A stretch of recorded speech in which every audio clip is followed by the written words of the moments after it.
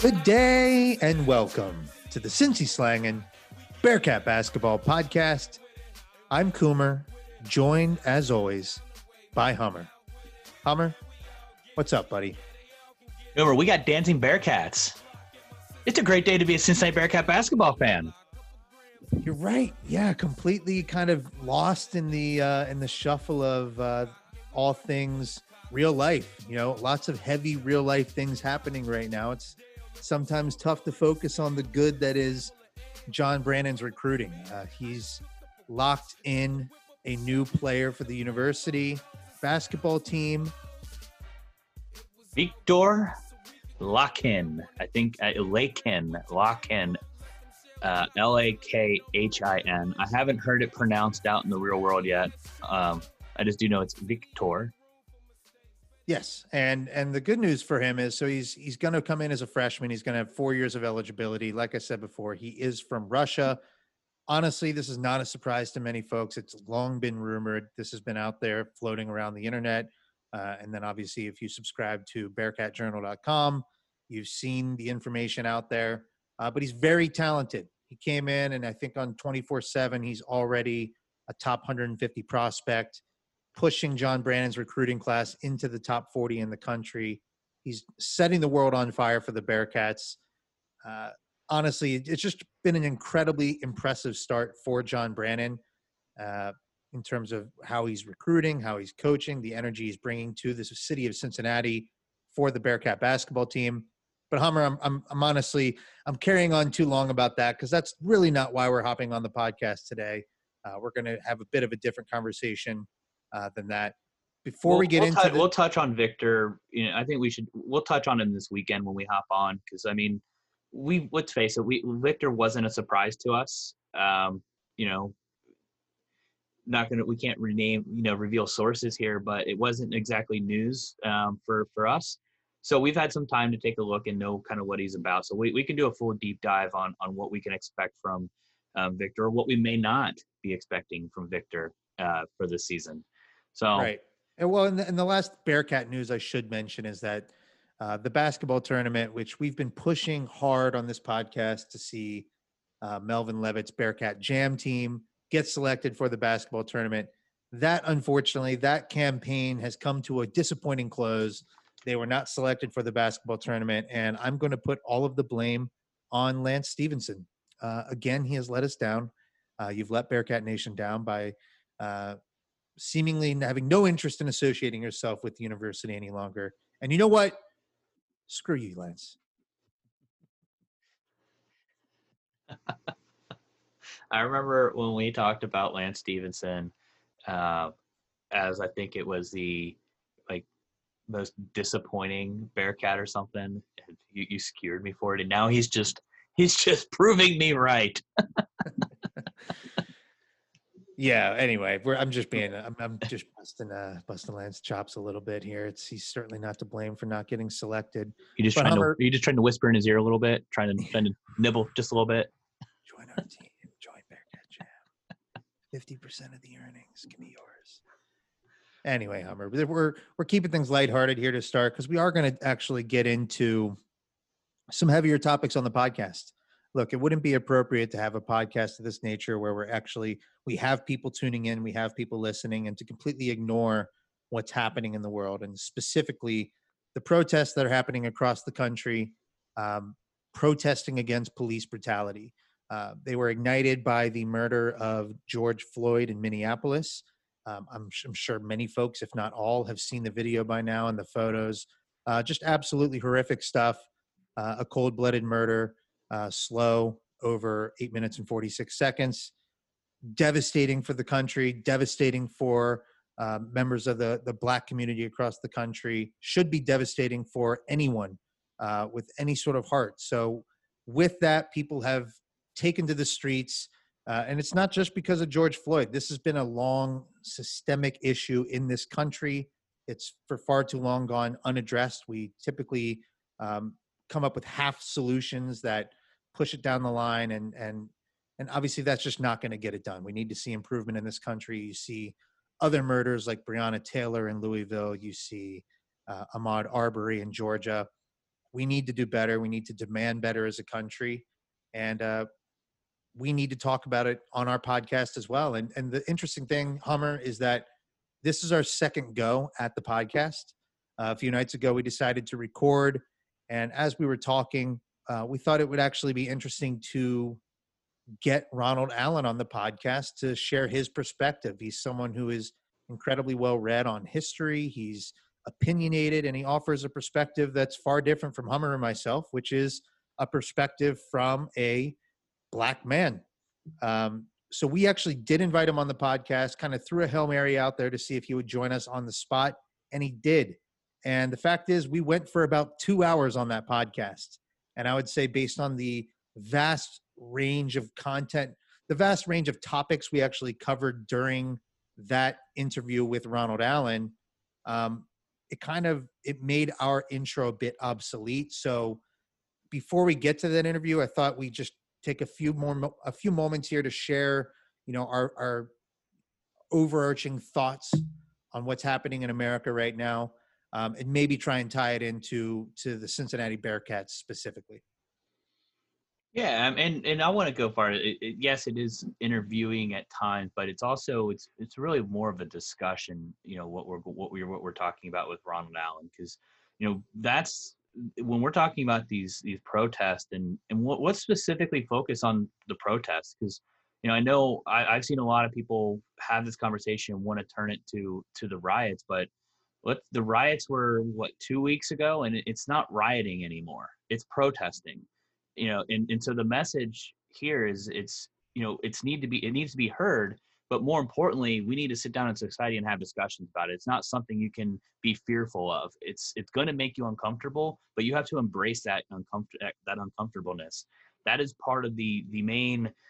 What makes people so afraid of change is that uncomfortable feeling that is associated with it.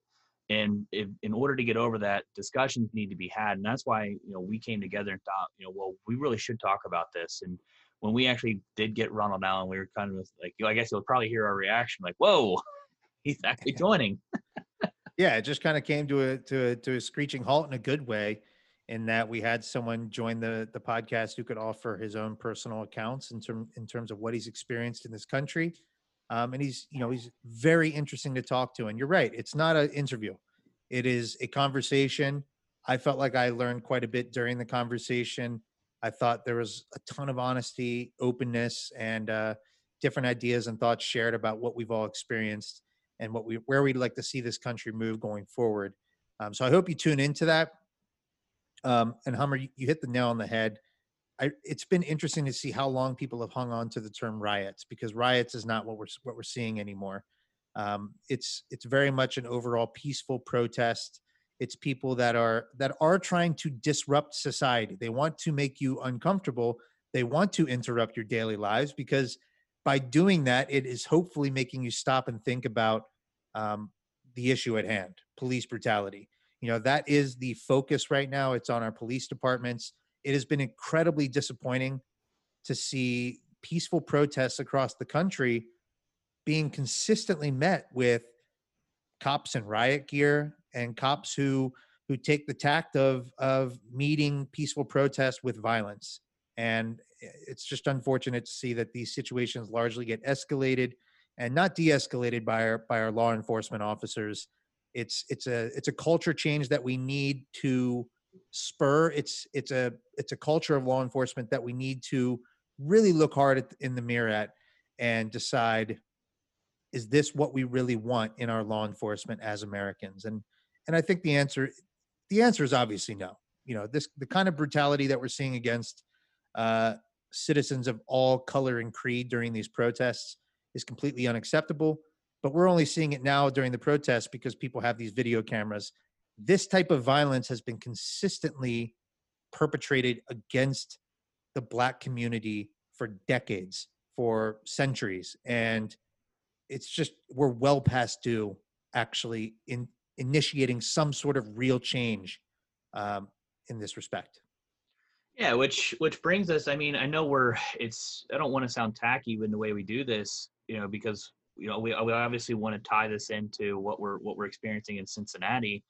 And one of the biggest topics that I kind of saw in the headlines, or I guess you could say some, in my opinion, Fox outrage, was the University of Cincinnati being pressured, rightfully so, to change the name of Marge Schott Stadium. Yeah. And Nathan Moore kind of brought that to light with his statement on Twitter about what it was like to play for that stadium, play under a stadium under her name. And let me explain what I mean by Fox outrage. I'm talking about the people who are thinking that it's wrong to change the name, because let's face it, by taking Marge Schott's name off a baseball stadium, you're not erasing history. You're not deleting history. You're not trying to hide something. You're trying to basically, naming a stadium after someone or naming a building is a sign of respect. It's a sign of reverence. And Marge Schott, with the comments she'd made, how she ran her organization, the Cincinnati Reds, is not something that deserves respect. It's not something that deserves to be honored. All right, she was a very wealthy woman, and she did choose to leave money to the University of Cincinnati. There shouldn't be an obligation. The other fact, and we talked about this, is the university, or the foundation that left the money, has said they're not going to ask for the money back if the name is changed. So there's really nothing standing in the way of the university to say immediately change the name. I agree. I know what's interesting is the movement to remove Marge Schott's name from the stadium is in the same vein as Confederate statues being torn down, in the same vein as statues commemorating Christopher Columbus being torn down. It's not a destruction of history. I think you clarified that. But in terms of what's happening at the University of Cincinnati, it's just simply bringing to light that, hey, in 2006, the Schott Foundation donated $2 million to the university. And because of that, we put her name on the stadium. And that was the wrong decision then. It continues to be the wrong decision now. But here we are in 2020. We have a moment in front of us where there's tons of attention on these types of wrongs across the country. Cincinnati, the University of Cincinnati, how about you bring this down, pull her name off the stadium? Look, I imagine this is going to eventually happen. It has been very questionable. It's been very disappointing to see John Cunningham, President Pinto. It's just very slow to react. I don't even think the meeting about this topic is happening for another week at this point, Hummer. Which is just insane. A no-brainer decision. It's a layup. It's a layup, but honestly, at this point in time, it's kind of right in line with John Cunningham's MO, it appears. Everything with John Cunningham is delayed. Everything with John Cunningham is not happening when it's supposed to happen. We were supposed to have a deal in place for Luke Fickell and an extension way back when, February. We've been doing nothing but working from home for 3-4 months now. You're telling me you haven't had a chance to talk to your head football coach about negotiating some sort of deal? Just the delay with that, and then you have something like you just said, it's a layup. This is the easiest decision in the history because no one's even asking for there is no controversy here. There's no one saying, well, we're going to have to give $2 million to the university back. Even if that was the case, for everybody out there who says that, you would have no problem throwing an extra $2 million a year in the Luke Fickell salary pool, but you would have issues giving away back to someone who was disgraceful in terms of what they did in their lives to earn that money to give to you?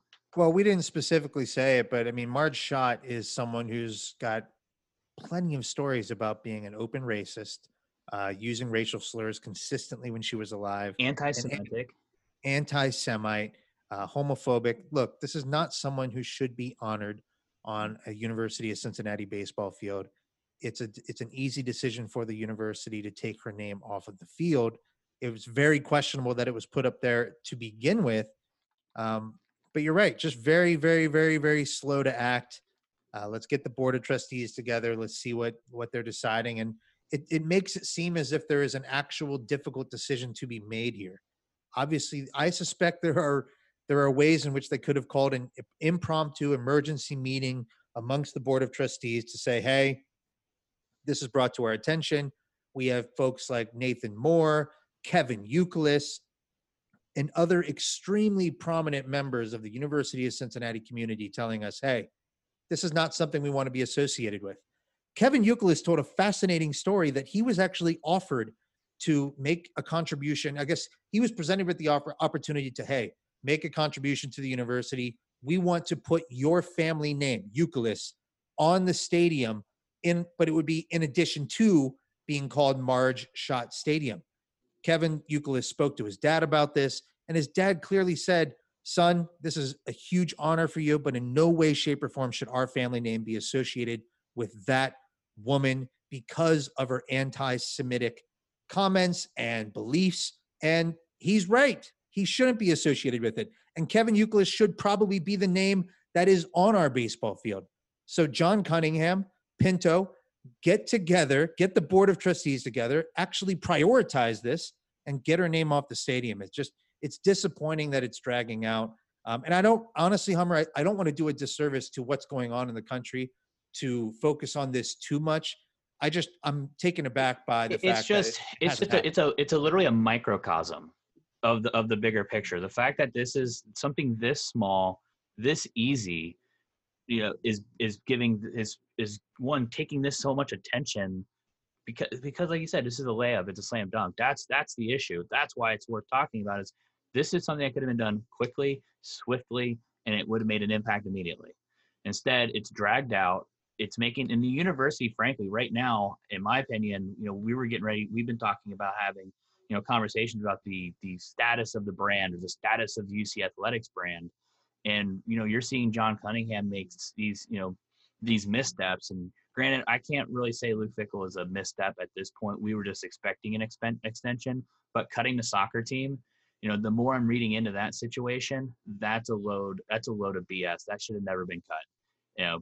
If you look at the actual accounting of those smaller sports, they actually pay for themselves through tuition dollars from the students.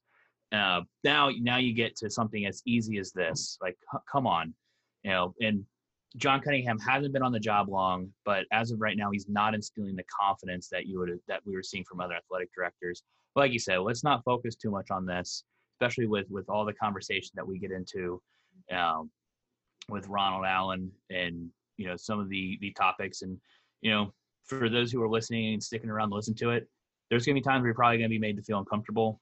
Good. It's okay. Embrace it. I agree, Yeah, I hope you folks stick around, listen to the interview. It's a long one. And listen to the conversation. It's a long one, but I learned a lot just in speaking with Ronald and having him on. I thought we covered a lot of interesting topics and it went into different directions, not necessarily having any sort of look. There was no plan of action in terms of where it was going to go because we got him on the podcast extremely last minute. The last thing I'll say, Hummer, before we get into the Ronald Allen interview is that this problem that we have in America, obviously we're putting a ton of focus right now on the police and police brutality, and rightfully so. We have problems across the board, though, in terms of systemic racism. We have a culture of mass incarceration in this country, and just about every level of government plays some level of government business. They're playing some role in what's going on here. The culture of police is in such a way because of how we imprison people, and it's because of how much money is tied up in that prison system, which dates back and can honestly be traced back all the way to slavery. So my recommendation is read books, read articles, listen to podcasts. I'm not going to say that me and Hummer are the subject matter experts on this topic, but we are doing what we can to learn more about it, to talk to the right people, and to make sure that we're doing more with a platform like Cincy Slang and to actually talk about difficult issues. And we'll try and always do it within the context and framework of the University of Cincinnati and our sports teams. But just that's my recommendation and my ask of listeners is to please just take the time and do a little bit of work in terms of learning and making yourself uncomfortable. I think the discomfort Hummer's talking about is very, very healthy for us as a society. Hummer, I don't think there's any sense in wasting any more time because we had a great conversation with Ron Allen. And it's a long one. So don't be afraid to put this one on pause and revisit it. Yeah. Cut the grass. Cut the grass tomorrow. Listen to an hour. Pause it. When you cut the grass again next week, pick it up. Listen to it again. Listen to the end. Yeah, and I will certainly appreciate any feedback we get. If you find the conversation interesting or have things that you want to bring up yourself, please go ahead and share those with Hummer and myself. We're on Twitter at Cincy Slangin'. Shoot us an email, cincyslangin@gmail.com. Hummer, without further ado, let's get into this conversation with Ronald Allen. While we were talking about this, it took me back to a conversation we had a couple months ago at this point with Ronald Allen. It was an incredibly insightful interview. He was honest and open about where he came from, his experience at the university, Did he just text his you? experience in the G League. I shot Ronald Allen a text and said, "Hey, this is what we're talking about. I would love to get you back on the podcast right now if you're available and hop on here and talk to the people."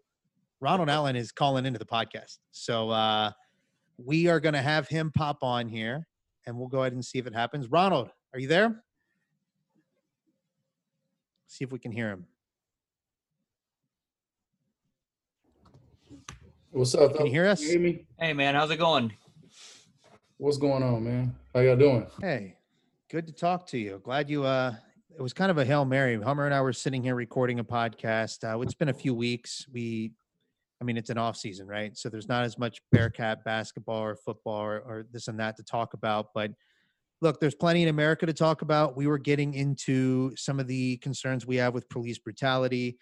We tied that into the baseball field situation with the University of Cincinnati, which is currently named after Marge Schott, who, if you're not familiar, has lots of she's a racist, right? So she was a racist. She was an anti-Semite, and it's very problematic to have our baseball field named after her. As such, we're wanting to see more prompt and more decisive action from our university when it comes to the naming of the baseball field. Anyway, was hoping to get you on here because, look, our conversation last time you were on was interesting to say the least. We spent a lot of time together on that episode, and I thought that there might be you would lend a good perspective to this conversation, certainly a different perspective than Hummer and myself. First of all, I appreciate y'all for reaching out. Zach, Hummer, Ryan. What's your last name, Zach? I wanted to mix your names up on purpose. Coomer. Zach Coomer and Ryan Hummer. No. That's right. Yeah. Seriously, I appreciate you guys. This is a very overdue conversation that this country needs to have. White America in particular. And it's actually interesting because 2 weeks ago, I had as a black man in this country, I had the best week that I can remember ever having as an adult black male. And the following week, I had the worst one. And it's just simply showing myself and others who've been aware of these issues for a long time. It's showing white America, it's showing everyone, every race, every nationality, that if one group of people suffer, we all suffer. And you can only run from it for so long. And the longer you run from it, the heavier it is when it catches up to you. And that's what we're seeing right now, is that it's a real heavy issue on all of our hearts and our minds. It's on our spirits. It's in all of our conversations. Meanwhile, if we would have had these conversations as we developed as a country, then it wouldn't be such an explosive situation here in 2020. However, hindsight is 2020. Here we are, and we're here. And for someone who has been talking about these issues as an individual since I can remember, because of how I was raised and who I was raised by, it's almost like I kind of sit on the sideline and wait for someone to call me in, because I feel like I've been kind of chipping away at issues like this my entire life. So, I mean, I'm thankful that you guys reached out. I had an interesting conversation with a 65-year-old white male who's a millionaire, who has a lot of influence here in the Southern California area. He reached out to me because here's the thing. I didn't realize the energy that I had. Like, I didn't realize that I was the person that white people would want to talk to behind closed doors, off the record. I just felt how I felt and moved how I moved. And, you know, I had this conversation with this individual. We sat for 2 hours and he just asked questions and we talked. And it was the first time that he learned a lot, being 65 and knowing everything that he knows about financial management. He learned a lot on Friday. So this is a great opportunity for us to kind of put the conversation on the table and let's start talking about what we can do to make it better. Can I ask you a question? When you first got on, you mentioned that you had one of the best weeks you've ever had, and then followed abruptly by one of the worst weeks you've ever had. Can you tell us about the week that was good, and then, you know, the transition? Obviously, I think we know what's going to go with the bad week, but, you know, just I want to know where what was going through your mind and where you were in between those two contrasting situations. Absolutely. So 2 Sundays ago, I dropped my son off with his mother, and you know, I have this. Actually, I had this shirt on. I had some black sweats, and I had my black ball cap on backwards. And I drive I guess you could say a fancy car. It's not necessarily fancy, but it draws attention. It's a Hummer. I mean, it's a Charger with a Hemi engine. So it's attention drawing when it moves, when it starts up. You can hear it accelerate, so on and so forth. I live a block away from Calabasas. So after I dropped my son off at his mom's, I hit the corner. I'm on the phone with my mentor, and I don't want to drive inside my parking garage and lose my phone call. So what I do is I drive on the back end of my apartments, which is a upper middle class neighborhood, and I park and I have my driver window down. My windows aren't tinted anyway, but just because of the breeze and just, you know, not wanting to be stuffy and being able to park and talk, I rolled my window down. Several families, you know, older white people, it was an older white couple, you know, they walked past and they waved, and then the lady came out of her yard, maybe probably like, you know, mid-30s, late 30s, white lady with her son. She's trying to get him in line because he's riding a scooter across the street, and she's walking her bike on the other side, and she's directing him. She sees me and she waves. What else? Like a family, like a dad, a mom, a son, like probably 14, 15 years old, and then like a younger sibling, little sister, probably like around my daughter's age, 8 or 9. They're all kind of on their skates, bike. Everybody has some type of transportation other than walking. And, you know, the lady just like really kind of like went out of her way. She might as well have came to my car and shook my hand. She's like, "Hey, how you doing?" And I made a joke when I got on the elevator, because there was another black couple on the elevator, and I was like, "Yo, this is crazy," because this is at the height of white people starting. Like, this is right after Popovich's post. Like, I am embarrassed to be a white person, and like this whole thing that Popovich said that he's been saying, but he said it at the right time to get the ears. And so I get on the elevator and I'm like, "Yo, you wouldn't believe how white people treat me. Like I'm like, "Hi, how are you doing? We're with you. Black Lives Matter. We're with you." And I was just like, it was the first time, and this is where it gets deep. I told my wife, I said, "This is the first time I've been out in public as an adult and didn't feel like a threat." Because there was always this undertone of either fear or they're stereotyping me to make themselves feel comfortable. You're in the NBA, right? And I'm like, "I'm not. And nor do you need to be afraid of me."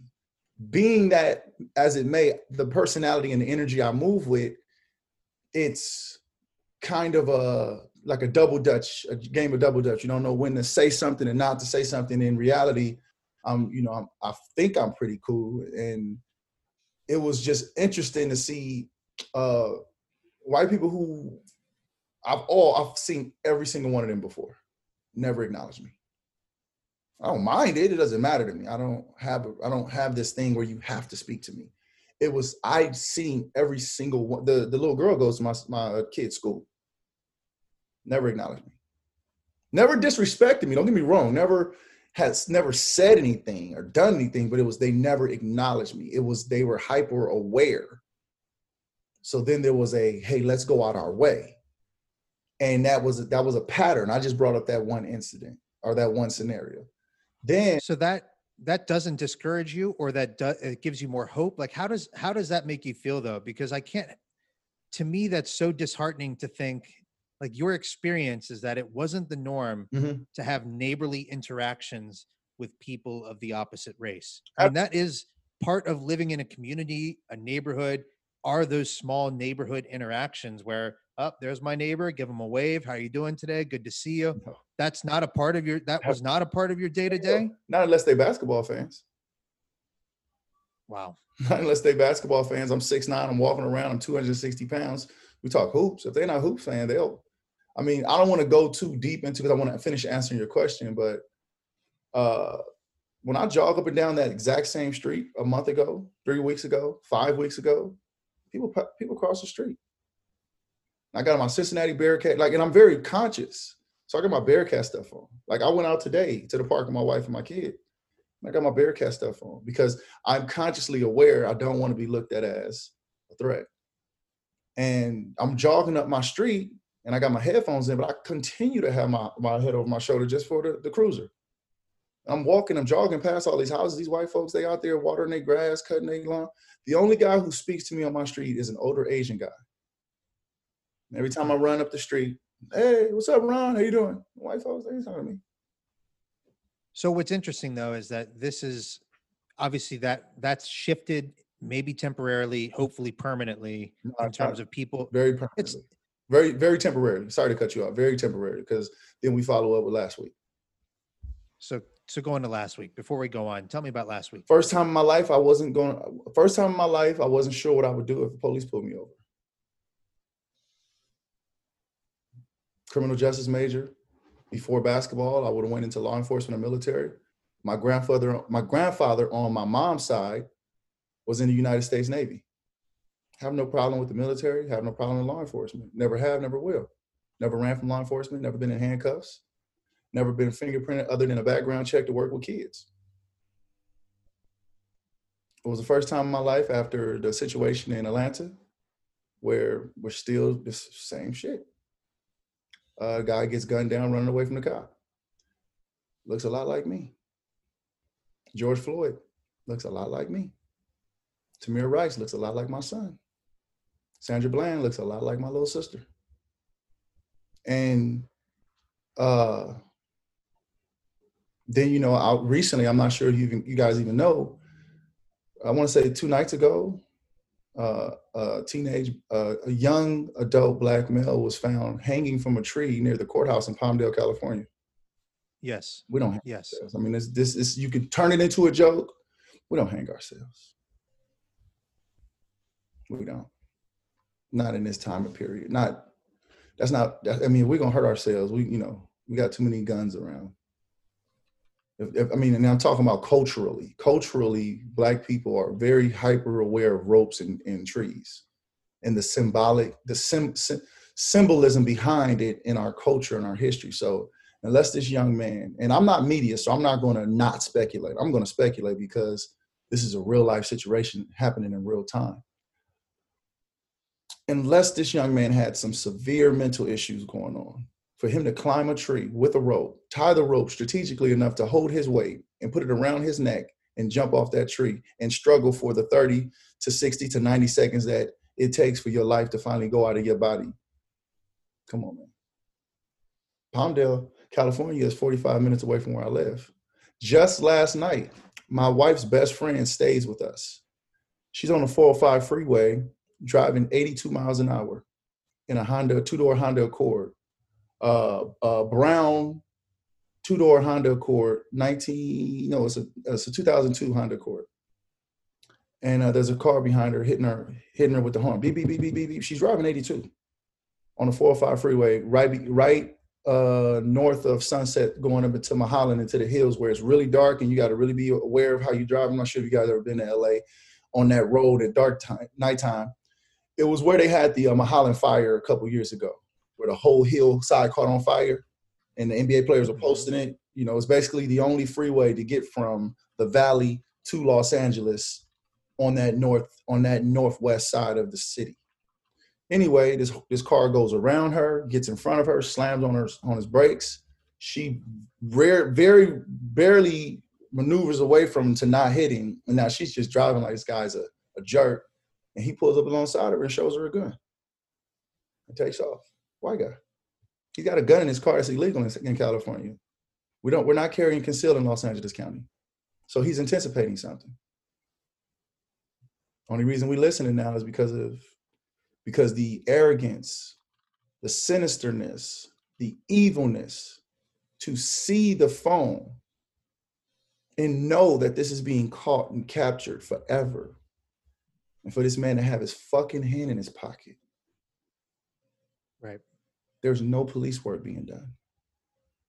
And for 3 other cops to watch, they're more concerned about their job or the badge or some type of brotherhood than this man. 8 minutes and 46 seconds.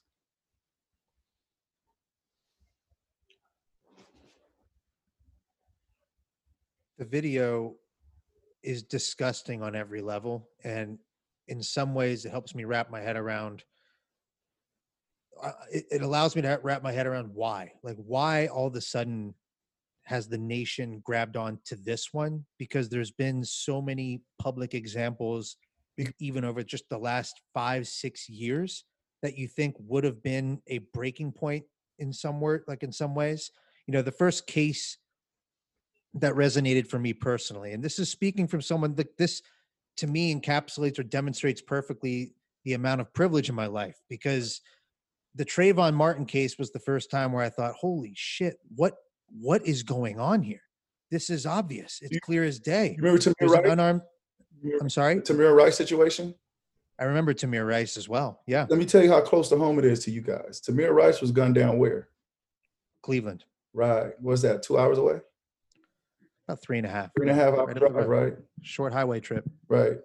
Tamir Rice was he even a teenager? No, he was 12. 12 years old, sitting on a swing, toy gun, right? Toy gun? Toy gun, BB gun, shot within seconds upon the police arriving. Yeah. And what happened to that cop? He was let go, right? Nothing. No, he was let go. I think there were charges, but He was cleared let go on from all that police charges. department. He's working. Oh yeah, in terms of being let go, like fired from his job. Yeah. I would suspect he was fired from his Yeah, job, he but was. maybe just He was let go. yeah. And he is now currently working as a law enforcement agent in Ohio. You guys want to do something, get him out of there. Yep. Do some research and get him out of there. Yep. That's honestly, because at the end of the day, he passed a background check twice. Once after a murder. So you got to ask yourself, he passed a psychological background check after he murdered a 12-year-old. The guy who shot, what's this guy's name? I forget the guy's name that was, and this is the sad part. It's not like we're talking about NBA MVPs. Oh, what was the guy's name? We're talking about Black people who have been gunned down by people who are supposed to be protecting these people. You're not, and here's where it gets controversial. You're not shooting drug lords. You're not shooting rapists because you're going to bring the SWAT team for those guys because you know they're ready. You're shooting unarmed civilians other than Philandro, who actually had paperwork and was with his wife and his daughter. So there was a young man, Lord forgive me for forgetting his name, when he was shot buying s'mores for his children in either Target or Walmart in Ohio. Yeah. Crawford. That His last guy, name was Crawford. That was in Ohio as well. That cop pulled Dave Chappelle over the night before and let him go because he was Dave Chappelle. And if you watch Dave Chappelle's YouTube Netflix special, it's amazing.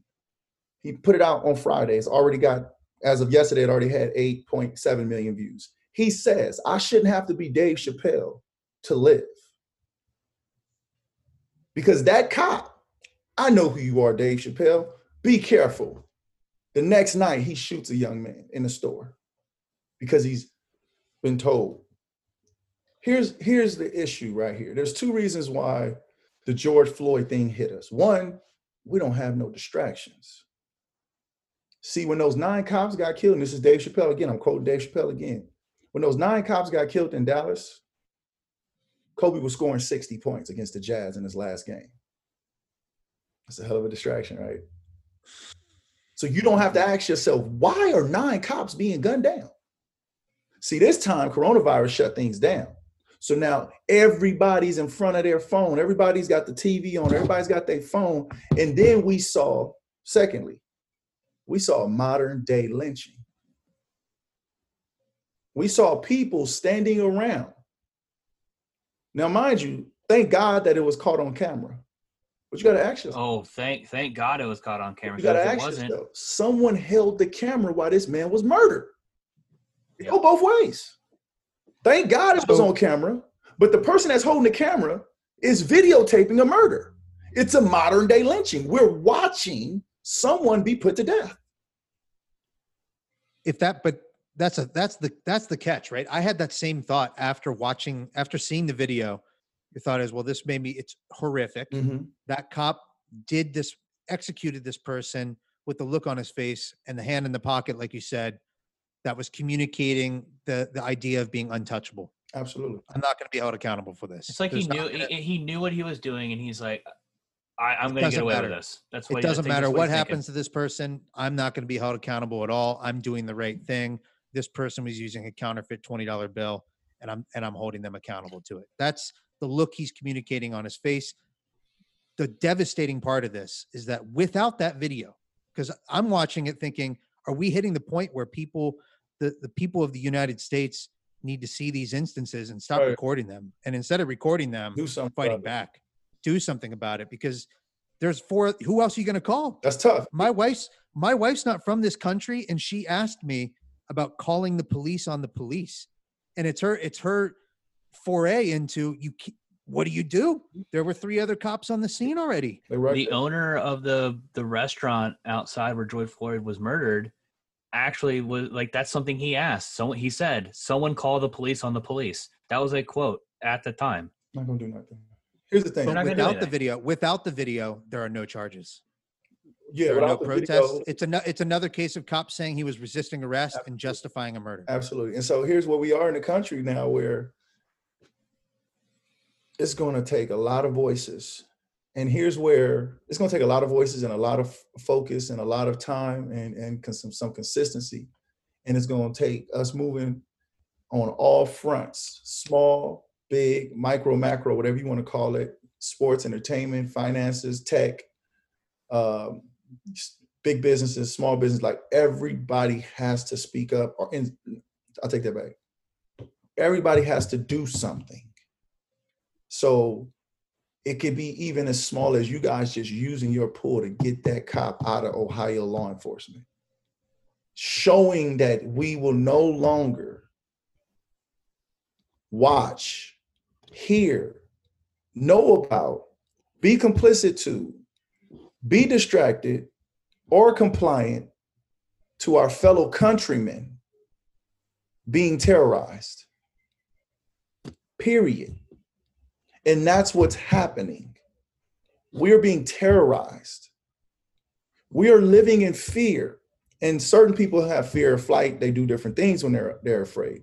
We are living in constant isolation, spiritually and emotionally, because we walk around this country feeling like no one understands. No one's listening. We were telling you in the early 90s, in the early 80s, in the early 70s, Ali was telling you when he didn't want to go fight the Vietnam War, it wasn't about the country. You treat me like dirt, and then I'm supposed to go over and fight your battle? It wasn't about fighting for his country. It was about how he was being treated by the people who said, hey, I need a favor. No one would do someone a favor who treats them like dirt.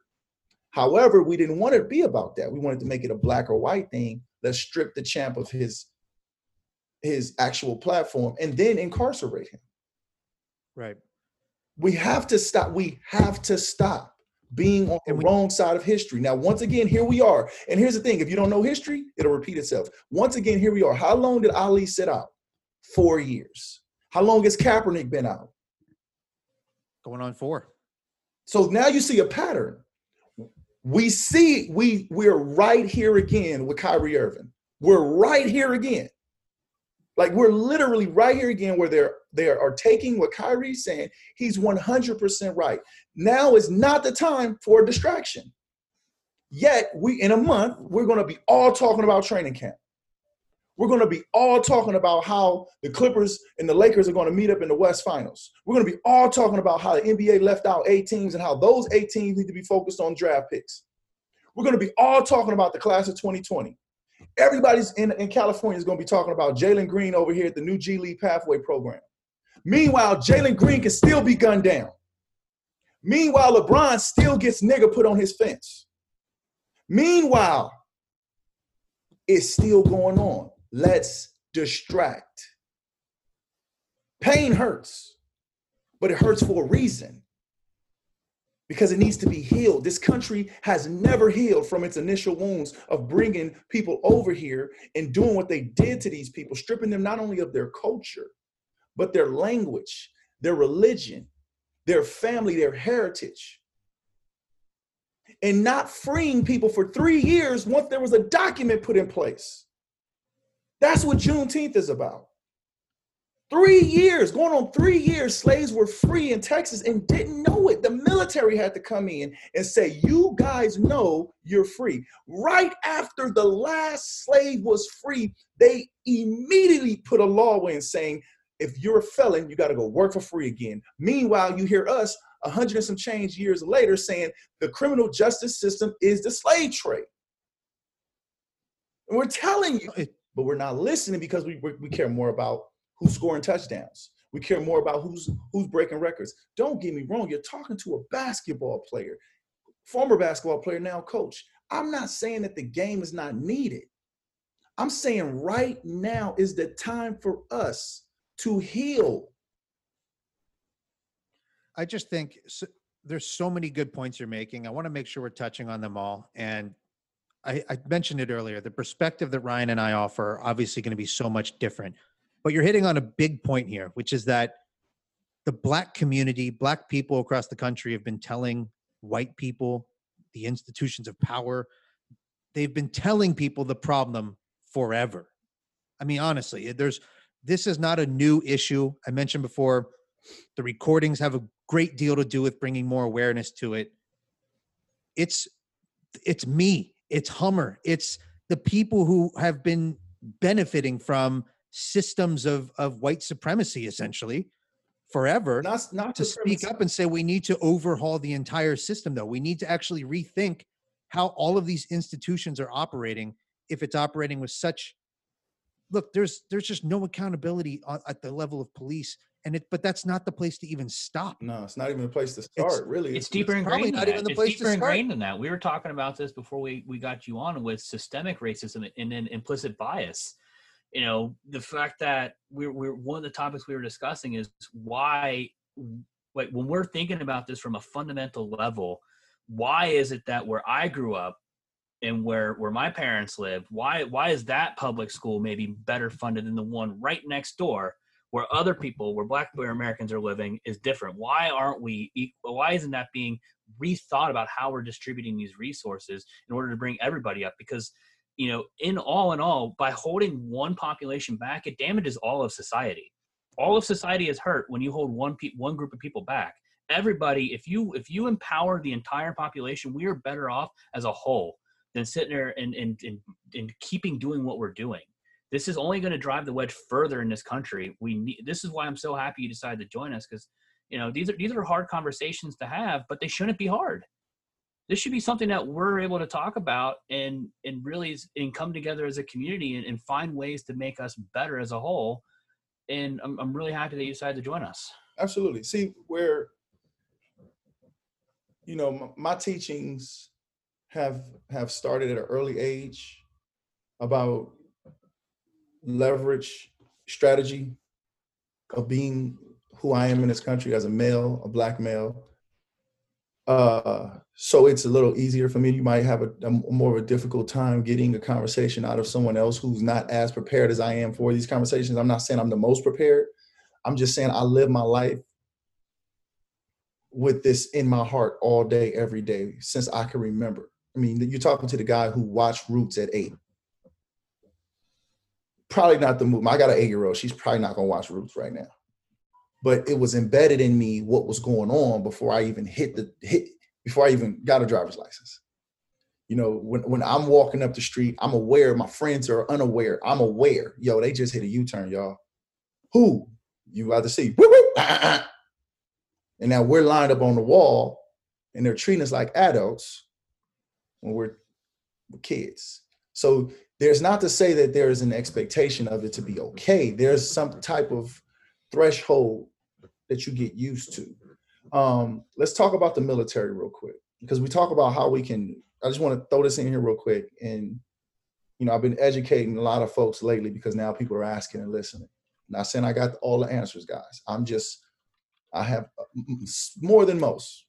You have a perspective, right? Absolutely. Like Absolutely. you have a valuable perspective. So, you know, I got into this conversation with someone about military. And I said, do you know who the first person to die for this country was? And they were like, George Washington, you know, just saying stuff. I said, Christmas Addicts. Christmas Addicts was the first person to die for this country. It's a Black man. Well, why wasn't I ever taught that? Now you're asking the right questions. Ramona Shelburne is a very, very influential media personality out here in Los Angeles, ESPN Sports Center. She graduated from Stanford. You know what she studied at school? No, what she studied? She studied American history. You know what her post-grad was? U.S. history. You know, she did not know of the Tulsa, Oklahoma City bombing in 1921. She had no clue that date existed. I did not know it existed until I watched the show Watchmen on HBO. So I got my American history lesson from a superhero show. So, and here's why, and that's exactly what she said and the host said. Here's why that's that. Here's what I know that now I can share with you guys, and you guys, it'll hit home. You guys aren't benefiting from white supremacy. You guys are benefiting from white privilege, who's the child of white supremacy. You guys aren't racist. That's the brilliant plan. I'm going to have people benefit off of my sinister thinking that look like me unknowingly. So you're complicit without knowing you're complicit. You can look at your favorite sport and see that the NBA, and I'm assuming your favorite sport is basketball, and say that the NBA, right, is 70+% African, Black American, whatever you want to call it. Yet out of 30 owners, one Black man is a majority owner, not even a full, but a majority. And you can totally miss the numbers and like, hold up, are Black people just naturally bad at business to where we can't put ourselves in a position to buy an NBA team? Lord knows we don't like playing basketball. Lord knows we hate basketball, so why would we ever want to own a team? Or is it something else? Now you start to see it unfold like, here's why Django can be made in Hollywood and Leonardo DiCaprio can say nigga 144 times. But if I say nigga on a coaching staff, not only am I reprimanded, but probably fired. Yet white people say, hey, I am offended by the N-word. If you offended by the N-word, you couldn't be Black for 10 minutes.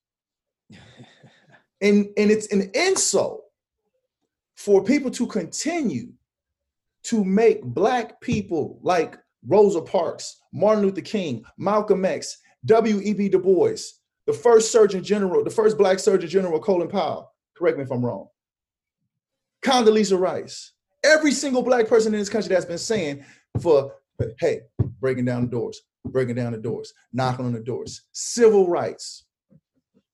Michael Che, a brilliant comedian. Michael Che says, we were fighting for civil rights. Turn off the water hose and get your dog so I can walk down the street. Not, hey, can I vote? Hey, can I date your daughter? Hey, can I come to your school? There was a little girl, Brown versus Board of Education. She just wanted to go to school. She was spat on by adult teachers.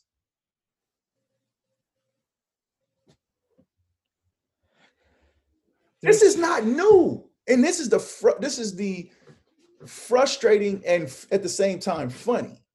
It's funny that not you guys, everyone, black, white, old, young, it's like either we're blind or we're stupid to have all of these details lining up in front of our eyes, and then we need George Floyd. Rodney King got his ass whooped by 6 cops, and they walked. And the narrative was, why are y'all burning down y'all stuff? First of all, it's not our stuff because a large part of our community, the businesses are not owned by blacks. It's owned by, at that time, it was owned by Koreans. And a few weeks prior to Rodney King, a young teenage girl named LaToya Thomas walked into a store, put some orange juice in her backpack, went in her backpack to pay for it, and got blew away by the lady who owned the store. That lady was Korean. Miss Thomas was black. That lady did no jail time. We burned down her shit. We're not burning down our own shit because we don't own shit. You didn't see no fires at any of our schools. We didn't burn down where our kids got to go to school. We didn't burn down an apartment building next to us. It was we're sick and tired of being sick and tired. And they had a gun line right on the borderline of West Los Angeles. So the second we thought we was going into Marina Del Rey, Playa del Rey, Beverly Hills, Bel Air, they had snipers on the roof of Rouse. 8 years old, I'll never forget, I seen a sniper on the top of the Rouse.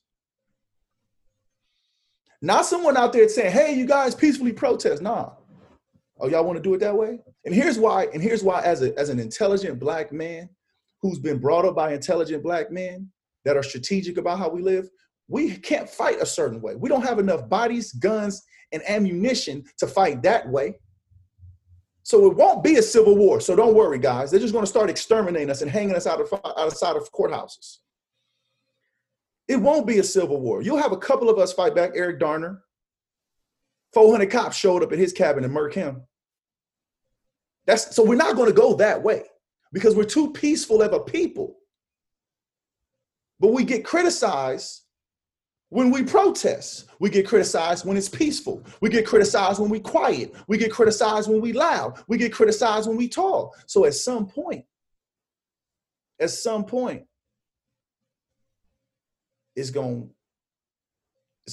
is going to be enough. So it's not that you guys are benefiting from white supremacy. You guys are benefiting from white privilege to being able to not see white supremacy, not to see what the Confederate flag means to a black man in this country. Forget the fact, okay, let's just forget race. Let's just talk about sports. The 2015 Golden State Warriors can't be like, we number two, and be respected. You can't put no banner up in the stand and say runner up. Only Xavier fans can do that. Who? Only Xavier fans can do that. And that's some craziness. But my point is, so if the Confederacy lost and we're still celebrating generals in colleges with statues, that should tell you something. Why are we celebrating losers? So we talked about that. So before we had you on, we were actually having this discussion between us, and we were talking about, because NASCAR with their decision, finally, I mean, it should have happened years ago, but I was saying better late than never because of the fan base that they appeal to. Yeah. But saying, you know what, we're actually going to recognize that the Confederate flag is not a symbol of Southern pride. That is not what it is. All right. That's the same thing as saying the Nazi flag is the German pride. That's not what it is. It is a symbol of racism, and it has always been that way. And just because maybe a small minority of people, in this particular case, a small minority of white people may view that as a symbol of Southern pride, no, I'm sorry, you get trumped, because that is not what it is. It is a symbol of hatred. It is a symbol that you use to glorify a day gone past of that you may view as better than what the current day is, which that's not the case. That's so, I think that's what we're looking to do. And one of the reasons why we wanted to have this conversation is we're looking for ways to be allies. We want to know, what it is we're doing day in and day out to make this a better world.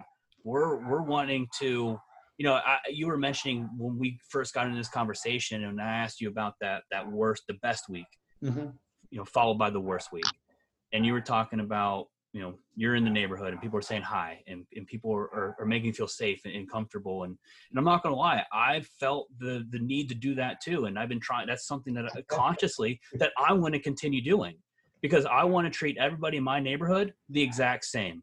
Like, I want to get rid of the implicit bias in my own life that maybe that I've grown up in and not have noticed that I had. So that's something I'm trying to do now. I'm not even going to try and do it. I'm just going to do it. I'm going to do it. Everybody that comes in my neighborhood, I'm just going to wait and say hi. I'm going to give you a cheat sheet. How you doing? I'm going to give you a cheat sheet, guys. I'm about to give you a cheat sheet. Like I said, I don't know it all, but I know this. You want to know how to act? Here's my saying. I wish, and I get this from Jalen Rose, so I want to make sure you know I'm quoting someone, but I agree with him so wholeheartedly that I have to say it like it's my idea. I wish, not just white people, all of America, I wish that all of America loved Black people the way they love our culture. Nice. Yep. See, because you could wear cornrows. You could wear the baggy pants. You can put the black socks on like the Fat Five. You can rap nigga when you with your white friends, but you don't want to be a nigga when the police pull you over. You want to rap, you want to act, you want to play, you want to hoop, you want to jump. Even some people even go as far as making their body parts look like ours. You want to go blackface. You want to go blackface? Care about us as much as you care about having the freedom to go blackface without being tore down. That's what we want. If you care so much about us, show us the love that you show our culture. That's what you want. Because I remember when I was a kid, having my hat on backwards was a Black thing. And I'm like, how the fuck is it back? I just don't want the visor in my eyes. Like, it was just like, I see baseball catchers, they turn their hat backward. He was so crazy about it. I got harassed by a cop at 14 years old because he was like, hey, turn your hat around. You ain't no thug. I said, I didn't say I was a thug. But why you got your hat on backwards? Because my favorite player is Mike Piazza. And he was a catcher, and they wore their hats backwards. So when he would take his mask off and try to throw somebody out, I'm like, oh, that's dope. I want to see the snapback over, and then but my point is, because there's such deep-rooted hate, you forget that we fucking human. Yep. You forget that we have. Now I'm wearing a hat backwards, and I'm wearing my hat backwards, and I'm just a bro. You feel what I'm saying? But you know, bro is short for brother. Brother was used to be a terminology that Black people use to each other to kind of navigate around the word nigga. So we didn't always want to call each other that because there's an older generation that looks at that word as still as what it originally was, coming from the white slave master to the Black slave. So out of respect, I don't say that word around certain people in my family. My mentors, they don't want to hear that shit. And I respect that. And honestly, you can't call me that unless you are that to me. You didn't grow up doing what we did, playing, hooping, running, playing, being silly, crazy, diving on the ground. We heard tot, tot, tot, going to house parties, hanging out. You can't call me that because I hold myself with a little more respect than I used to when I was younger. But you ain't gonna tell me I can't say the word, all that shit that my people been through, and you telling me that the freedom of language is gone? That's another white privilege thing, where it's like you don't get to control that. You might want to. I might, as much as I want to in my household, I'm the leader. But I can't control everything my daughter or my wife or my son does. I just got to hope that I'm giving them enough leadership to where they make positive, safe decisions when I'm not around. I can't be on the phone all day. Hey, what you doing? Hey, be careful in that kitchen. Hey, make sure the knives is put up from the kids because we don't. No, I have to teach as I go and pray that things are, kind of in some type of organization and safety measurements that I put forth as the leader. My point is, with this country, what happens is this country has been able to make trillions of dollars off of Black culture. And when I say Black culture, there is no debating. We're talking about facts. We're talking about going back to afros. Culture, but also just work. Culture. Like the manual labor, but I know, and I know what you're saying. There's a running joke that Mexicans work harder than Black people. Every time somebody say that, I say, you crazy? I'm not saying that they don't, but that joke ain't funny to me because I know too much history. Oh, you know, Mexican to work for really or nothing, and black people don't like the word. You crazy? We built this country and didn't get a dime for it.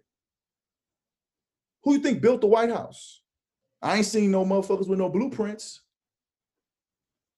Who you think worked the plantations?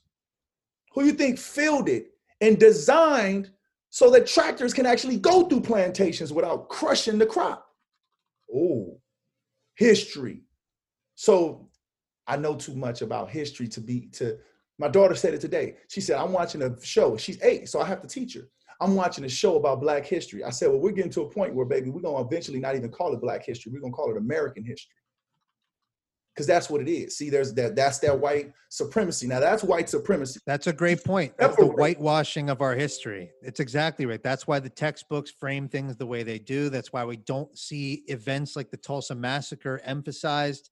Those are the ugly realities of America that we have to find a way to reconcile if we are, in fact, going to move forward. It's called historical segregation. That is a real terminology. Historical segregation makes certain people feel like they're not a part of history. And Black people have been dealing with this for a very long time. Here's why we're so lost in our culture, is because we don't see ourselves in TV shows. We don't see ourselves in history books. We don't see ourselves, like, you go look at a show, you telling me that I Love Lucy were no Black people that wanted to be funny. You telling me Andy Griffith's show were no Black people that wanted to be funny. You telling me the Brady Bunch, they ain't have no Black friends. This is deep, y'all. This is deep. It's deep, but the times, it seems like companies, business, governments, they only change once the dollars dictate the change. Facts. The NFL 4 years ago blackballed a quarterback because he protested police brutality and violence during the national anthem. The conversation was consistently changed. He never got hired again.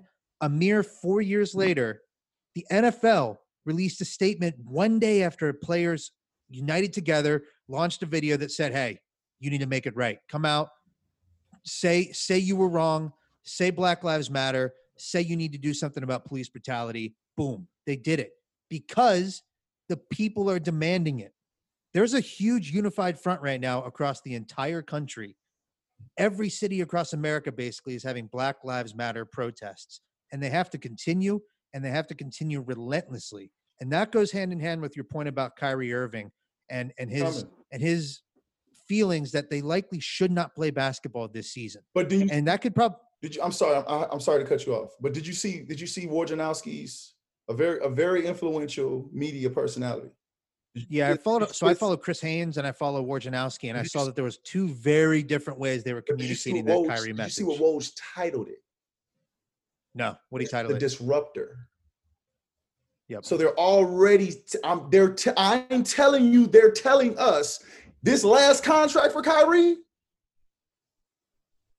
They're trying to put him in that. They're basically, the media is painting him into a corner to basically be the guy, the Kaepernick who gets kind of pushed out into the side because you're a disruptor. You're not someone that we want on the team because you're a bad locker room guy. Because what Kyrie and that's some bullshit. They already set you up. They already said you. They softening you up. So when they do it, it's almost like the analogy that I use is a boxer.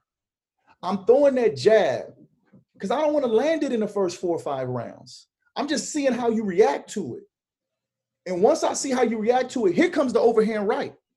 Once I got you so used to that weak ass jab I'm throwing. So they're throwing little fillers out there, the disruptor. No one says anything. Oh, okay. Kyrie's trying to take down the league. Oh, no one says anything. Okay. And eventually that next contract that comes up, then they definitely want to have a player come out and say the total opposite of it. I'm telling you, if history is not known, it will repeat itself. Let me go back to you for you guys real quick. And I hear you. Can I follow up one thing on the Kyrie topic? Because I actually want to talk about the substance of his protest, right?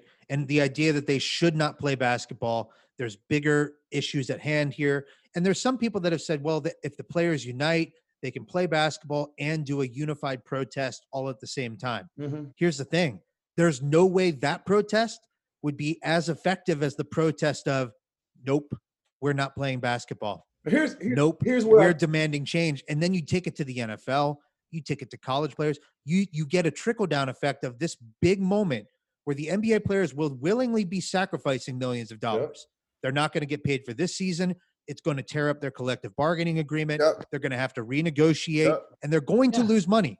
But you're willing to sacrifice the money, and you're hurting the owners, and you're bringing true attention to society at that point based on real, true action. So while I was initially taken aback by Kyrie's statement because I love basketball and I cringe at the thought of not having any NBA for a long period of time, the more I think about it, it's the right call.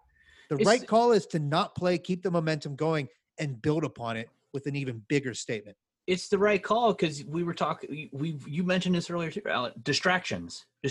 All of a sudden, NBA comes back. All right. All of a sudden, we're looking forward to the Clippers-Lakers in the Western Conference Finals. We're looking forward to seeing who's going to win this year's. Because when you're looking at how they were actually describing how the end of the season looks, Cooper and I were talking about this. That sounds awesome. Basically, let's take this playoff format, and as teams are getting eliminated, have them stop playing. Let's have basically a dynamic finish to every season. So now it gives us distractions. We stop talking about what's important again. Now you get the Kyrie distraction conversation as why. So it does make a good sense. And look how fast. Look at the NBA's influence. They were the first sports league when COVID hit to say, we're done. And as soon as they said, we're done, every other sports league followed. Everything shut down. They were the leaders in that. And they have the opportunity now to continue to be the leaders in a movement. And they can do it in such a big way because we all want – sorry, I want to say all of it, but if you're a basketball fan, you obviously want basketball. You want to watch some basketball. And if you don't get it, you're going to pay attention to the message of why they're not playing. All right, we need change. We need systematic change because this is what's best for everybody. We all want it, man. We all want basketball. I love basketball. Me being in the assistant coaches program has been one of the best things in my career, but I can't be in the assistant coaches program when I'm out living my life and I gotta look over my shoulder. I was able to graduate from being around violence growing up to putting my kids in a safer environment to now only graduate to an environment where I have to have this conversation with my son and my daughter about how to conduct themselves when and if they're in a car and the police are aware around. My son is 10 years old, but he looks 13. So how do I know that he's not going to be in the back seat of his stepfather's truck and his stepfather gets pulled over and I'm nowhere to be found, right? Because I'm coaching a basketball game. And his stepfather gets pulled over and my son reaches down to pick up his toy and the police officer draws out on my son because he thinks he's going for a gun. This is real, y'all. And it's not that we're saying we don't want basketball. It's not that we're saying, hey, let's punish someone. We're saying that our people are being terrorized. And history shows us how to get change in these scenarios. I'm going to mention two situations. And I know I keep going back to history, but to me personally as a basketball coach, that's the best way to prepare your team is to look at the history of us playing this team. Look what we did when we won. Look what we did when we lost. And so we've lost this battle before, but we also won this battle before. I feel like we lost the Kaepernick battle because the NFL players continue to move on as normal. And they missed that window to support their brother who was not protesting the flag nor the song, which I can make a strong debate for if he was, but he wasn't. Okay, and no one will. No one feels comfortable kneeling during the national anthem if you're going to make it about that. No, heck no. Because like I said, forget white America. My grandfather fought for this country in the Navy. My auntie, my youngest auntie on my mom's side was in the Army for 19 and a half years. So I'm not going to disrespect those people. I think white America and Drew Brees people forgot that my people were next to your people in World War II. My people was next to your people in Vietnam War. The difference is when we got is when we got back, we was still niggas. And we actually in World War I and II sat behind the POWs because we were looked at as less than prisoners. See, it's history, y'all. So history, Rosa Parks did what she did, went to jail. And things changed. Things didn't change because Rosa Parks said, hey, things should change, we boycotted for a whole year. No one did public transportation. We did not boycott public transportation.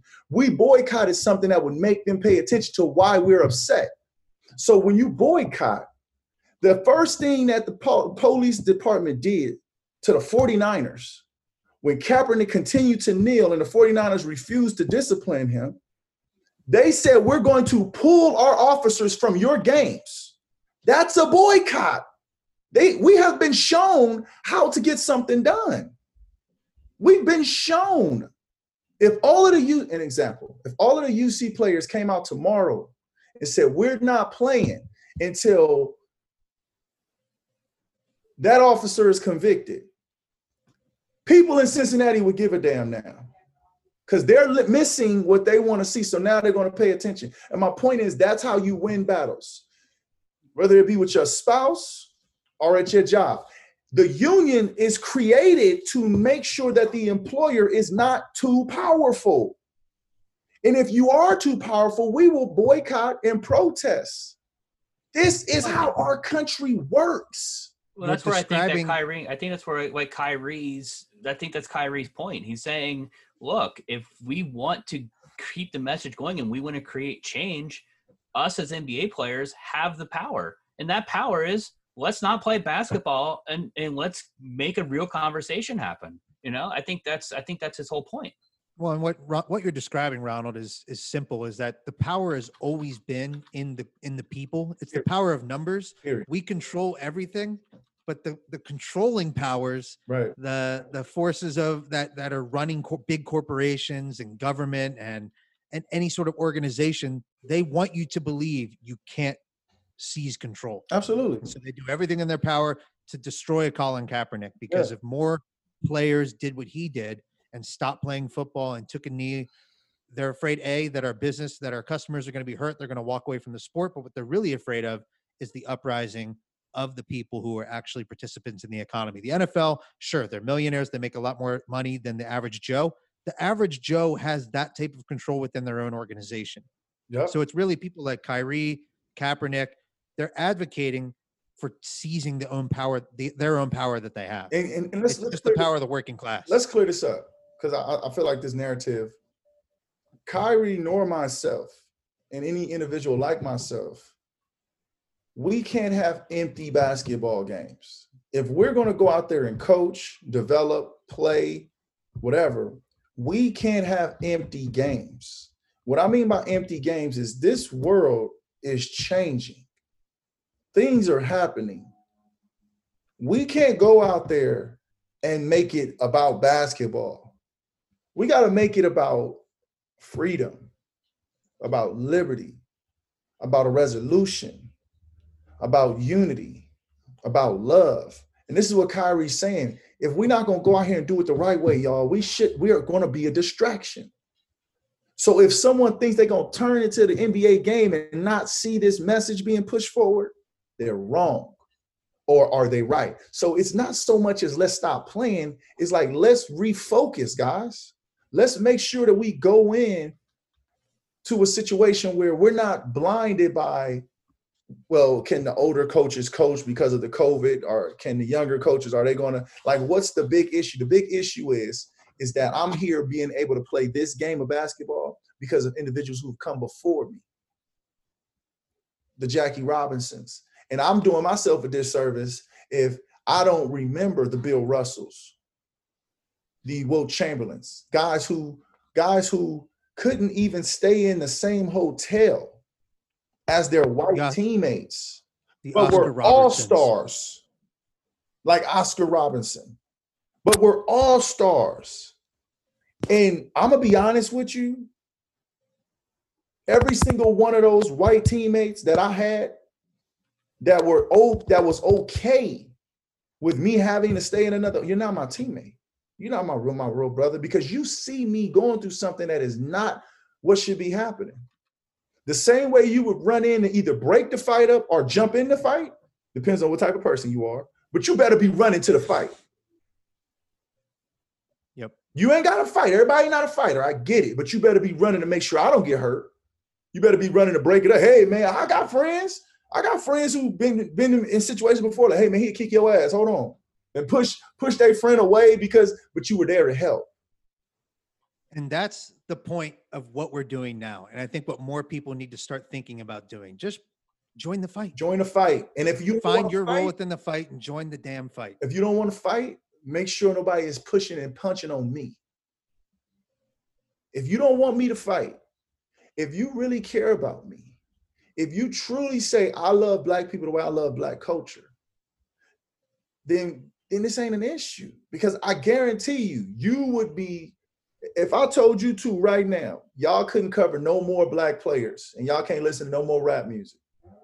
That exclusion, you'd boycott and protest me like a mug on this Zoom call. Hey, you can't tell us what the, how dare, and you right, my fault. So why can't we stand up for each other like that and be like, you shouldn't have pulled him over.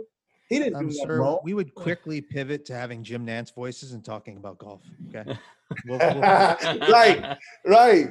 But it's the thing. It's the love that you got. It's the love that you got that won't let you turn your back. When we started this podcast, we actually told ourselves, like, you know, we don't want to get caught up in anything like political or anything. This is probably the only topic that, without a question, there was no doubt in our minds that we're going to hit this.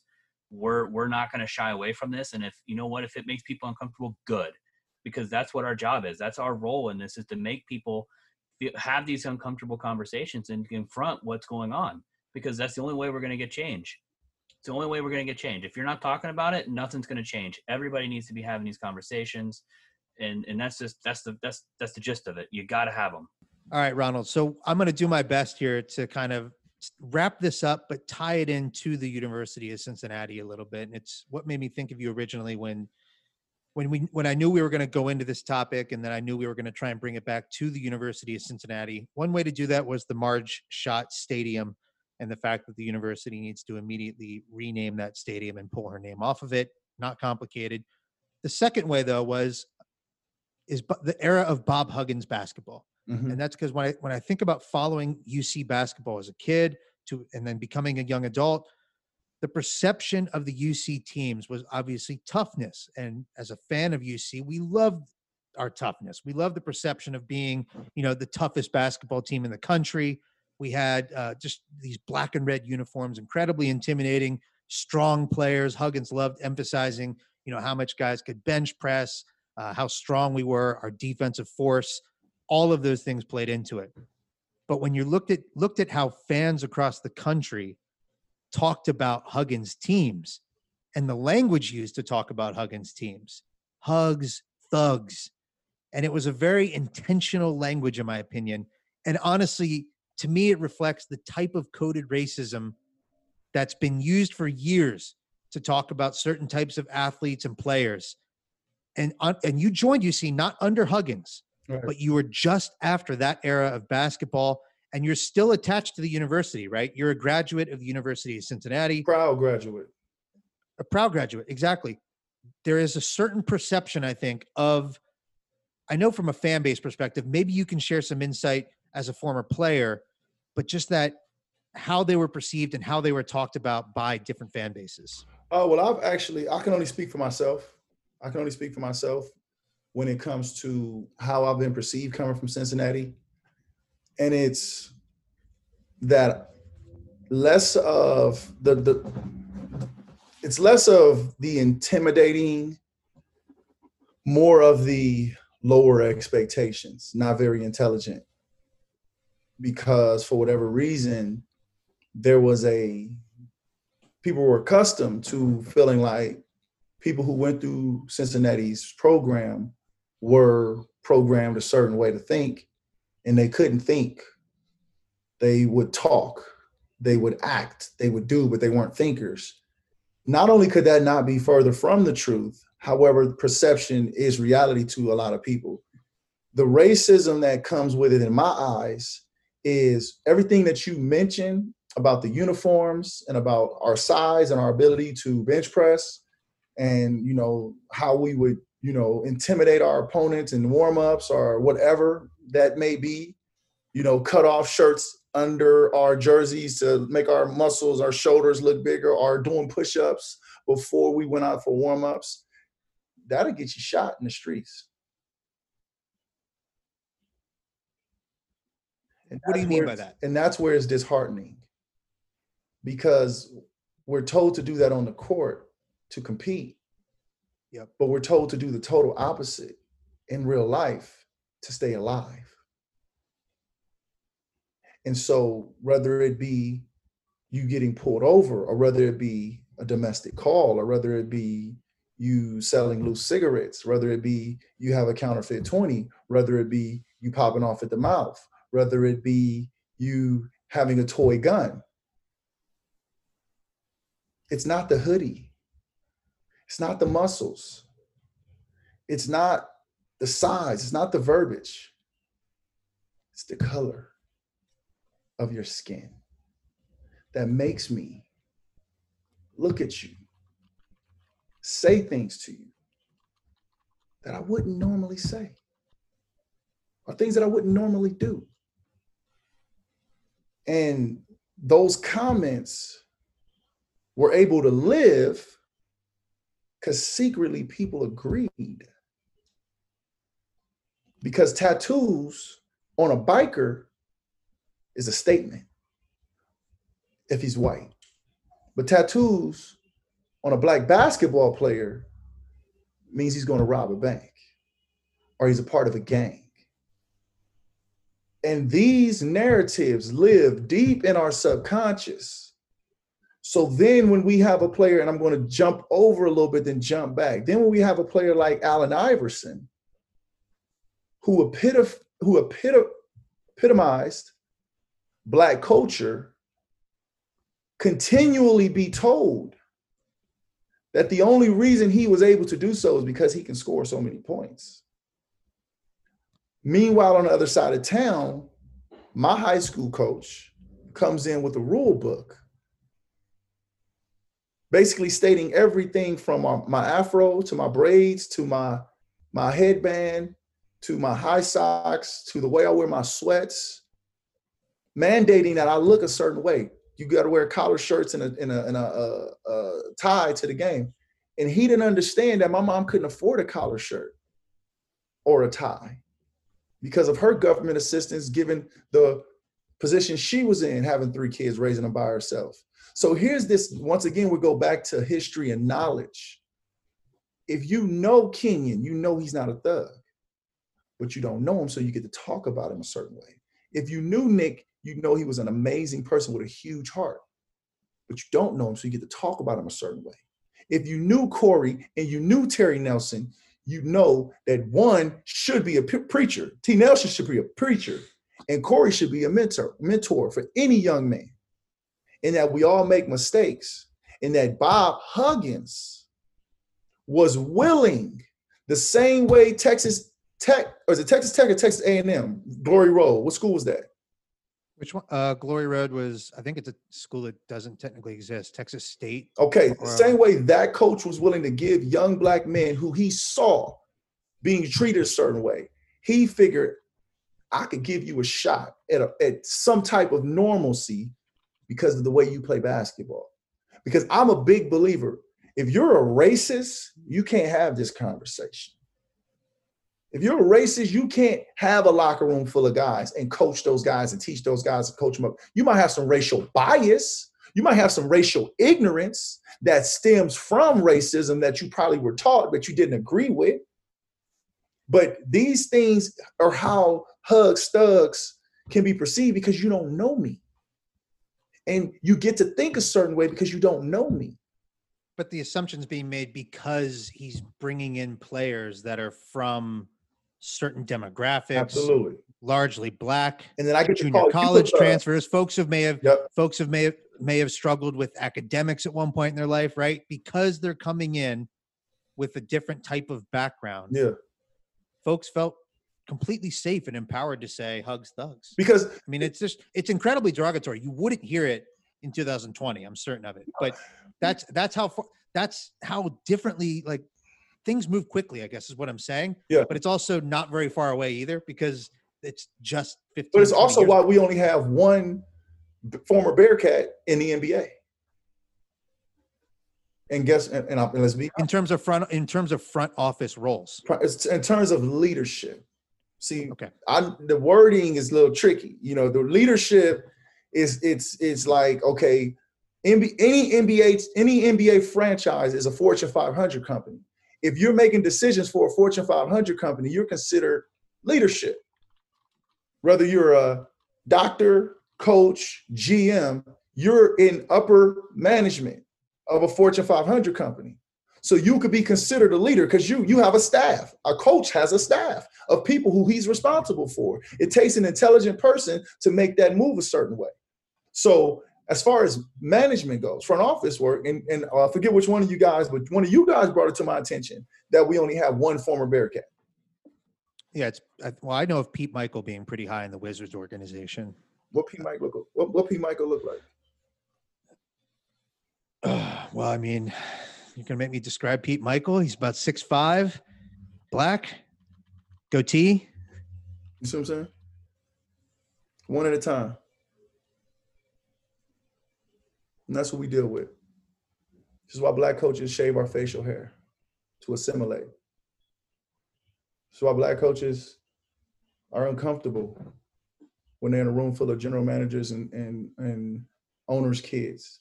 Because I don't want to say anything that's going to play into the stereotype. I mean, we're constantly Ironically living. enough, if you Google Pete Michael, out of the first 15 photos that show up, only 5 of them are actually Pete Michael. The rest of them are Pete Maravich, a white basketball player. Right. Pete Maravich, pistol. Sorry, just had to point that out when you actually do that Google search. Absolutely. No, we talked about it a little bit after our official podcast, Ron. You know, it's interesting to see how we've had such an important impact on college basketball since Huggins coached in the late 80s until 2005, and then Mick Cronin for 13 years. We have a track record. We have had incredible success, yet you brought it to my attention, and then maybe I confirmed it. I basically said, there's that one guy who's in a role in the front office. It's guys who likely want to be in those positions, but aren't. And I'm just very curious that they can't get there. And I can't help but think, I was listening to Bill Simmons' podcast. It's one of the most popular sports podcasts out there. He's doing a redraftables about the 2006 or 7 draft. I can't remember which. And they're discussing the GMs at the time and how one team had a former player. And then there's this new renaissance of guys like Sam Presti and Daryl Morey, basically nerds coming in from MIT and other advanced universities to come in and run an NBA franchise. And he made a comment that's pretty telling on that podcast where he said, would you rather have a smart guy or a former player? As if those two things are mutually exclusive. As if a former player can't be a smart guy who's smart enough to run a team. Are you familiar with Are you familiar with a dog whistle terminology is? Oh yeah. Yeah. Okay. So that's Hugs Thugs. Hugs Thugs was a version of a dog whistle. Okay, so former player is a dog whistle also. You make up 78% of the league. Mm-hmm. When you say he's a former player, percentages are you talking about without me saying he's black? Now, mind you, what I'm saying right here probably will, if it's seen the light of day and a certain person saw it, I'd never get hired. Nobody listens to this podcast. No one cares. I'm done. I never really did, but I'm done worrying about the other side. My people need to hear this. And when I say my people, I don't mean the color of my skin. I mean the people who think like me, who want to see black people treated the right way in this country. If you can't deal with this, I don't need to be on your staff. I don't need to be in your organization. And mind you, as a professional, this is not to me. This is not a political conversation because this is not right wing, left wing. This is right and wrong.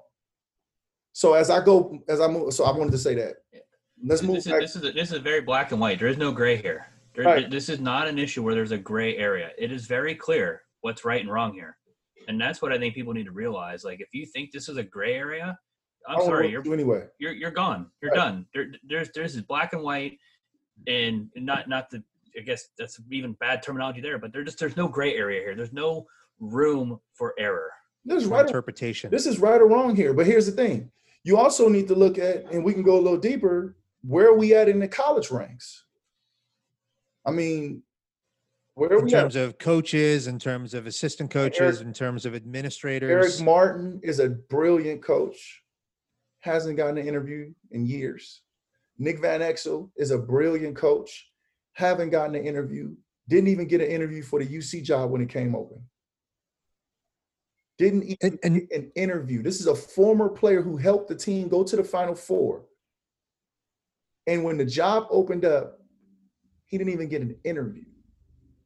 There is a ideology. Didn't even get it. I'd say that ideology goes into just how we talk about coaches too, right? So instead of talking about a coach's X's and O's, their brilliance in play design, their out of timeouts, with a black assistant coach, oftentimes we revert to great recruiter or great, very inspirational, Right. You know, maybe referring to their just things that don't actually have to do with the true. We focus on emotion with one It's description, the emotional stuff. and you Exactly. focus on psychological with It's not the one mind. description. It's very rarely obvious, overtly praising them for what's happening in their brain, right? He's a Processing the smart game, guy. making adjustments to what another team is doing, the strategy components. Yep. It's more so the intangibles, the heart, the being able to relate to recruits. You know, those aren't the things. There's so many black coaches out there that are doing amazing things in terms of strategy, in terms of drawing up plays, and it's just not the natural way that media talks about them. And let's face it, media in general are white people again. It's not. Now let me say this, because this is much needed. It's not you guys, because it's not white people. It's the thought of white privilege, or that white is better. Like I've corrected black players for telling one of their teammates, because he's mixed, that he has good hair. So it's deep, guys. Like, it's deep. Yeah. And I don't let my players joke with the light skin, dark skin thing, because that is a joke that derives from slavery, house Negro, field Negro. So sometimes my joking, like I'll make you laugh with like real situations, like I'll bring up the obvious or something and make people laugh. But to me personally, there's some things you just don't joke about, because it still hasn't been, the wound still hasn't been healed. You ever hear a comedian say something like, "Ooh, too early"? And everybody be like, "Yeah, it was too early." Yeah, too soon. That's how I feel about colorism, education, Black Lives Matter, slavery. Like, to me, it's never been funny, because we haven't healed. Now, maybe if we move past it and it's not a reality anymore, then maybe we could joke about it. But it's not no time, for example, it's no time to joke with your wife while y'all arguing about something y'all arguing about. Oh, I learned that mistake. Right. I learned that mistake. One day we will laugh about this. Not now. And so what I'm saying is, if you look at the landscape of leadership in college basketball, if you look at the landscape of leadership in professional basketball, Bearcats aren't represented because of this derogatory theme that was painted in the 90s with Hugs taking guys and giving them opportunities to be something other than their surroundings and where they came from as kids. Because that's really what he was doing, is he didn't take what he actually wanted to take the toughness that we grew up in and say, if this kid can survive this type of environment, I want to change that and get him to be able to mold and focus that toughness into basketball, in life, being a man. So here's where people always talk about Hugs academically. Hugs understood that for a Black American going to the University of Cincinnati, education is not number one. It's showing you can keep up. It's showing that you cannot lose your mind. It's showing that you can compete at the highest level from a society standpoint. Everything that, and like I said, mind you, I didn't play for Bob Huggins. So I'm only speaking from talking to his former players about how he was. He would let you talk, right? Like some would say talk back, right? He would let you challenge him. He gets the last word. That's democracy. That's what this country is supposed to be about. There are other coaches who are celebrated for being dictators, but this country defies dictatorship, except for recently. So it's backwards, because what you're saying is not what you're accepting. And what you're accepting is not what you're saying. And so there's been guys who've gotten kicked off of Hug's team. There have been guys who've been suspended. There have been guys who couldn't make it. Only the toughest survive. It sounds like the military to me. Sounds like police boot camp to me. But you don't call them thugs. Because it's worth bringing up. Well, I just want to interject quickly and just say it's worth bringing up too, because Hummer and I speak from a fan perspective. And so you hear these things and they're said about players and you think they come and go. That kind of language and that kind of the way in which they're speaking about those players, my point in bringing it up is it stays attached to you forever. I had a scout ask me straight up. That's why it's important to overhaul the reputation because of the university. at the time that they're talking about it too, it's almost like being talked as like an endearing trait. Like another good example is, because this doesn't, I know the stereotype we're talking about here is existing in the Cincinnati world, right? But let's expand it a little bit to the fight that broke out between Xavier and Cincinnati and Kenny Freeze, and now I'm struggling to think of the young man's name in the press conference. No, I'm thinking of the Xavier player. To Holloway and Mark Lyons. To Holloway, who basically came out and said that as well. We're just thugs, right? And he said, Coach told us to be gangsters on the court. Exactly, and so it's almost celebrated at the time, but then when you look back on it, say 10, 15 years, you're now that's the reputation that you have, and someone's always, I've heard this, I think the quote might be attributed to Warren Buffett, and I'm going to paraphrase the quote, but he always basically says that the bank of reputation only accepts withdrawals. You can never deposit into the bank of reputation. So basically what he's saying is you start with 100 points in your reputation bank account. Taken out. You can only take out. You can never add to it. And so at those times, like, we're hearing this and we're growing up with it, the Hugs Thugs, and it's endearing, but then you look back on it, it's not. No. It's not endearing. Though. It never was. It was just, man, we strong people, man. It never was, man. It never was. And I can go on for another hour. I won't, but I can go on, you guys, about the things that I've had to get used to that I don't like.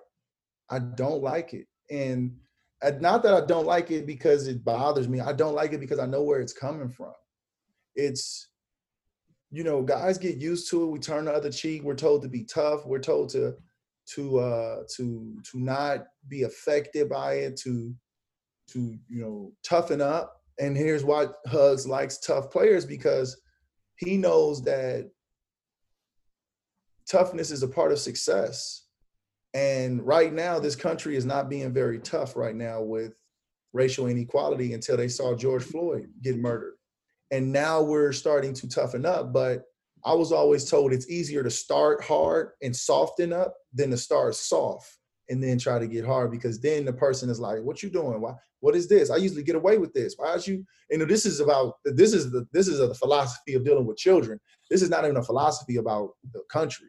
This is like, my children, I'm very hard on them.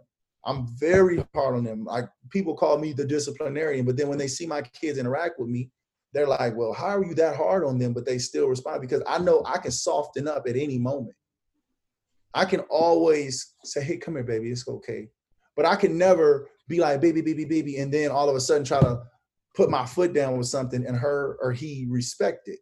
And that's where this country is, and that's where our players as Bearcats, we deal with so much, so many underlining undertones and little smart things, remarks, and they just whiz past you, and that's why it's a big deal when something sticks, because I deal with this every day, and if I'm pissed off, this must be really something.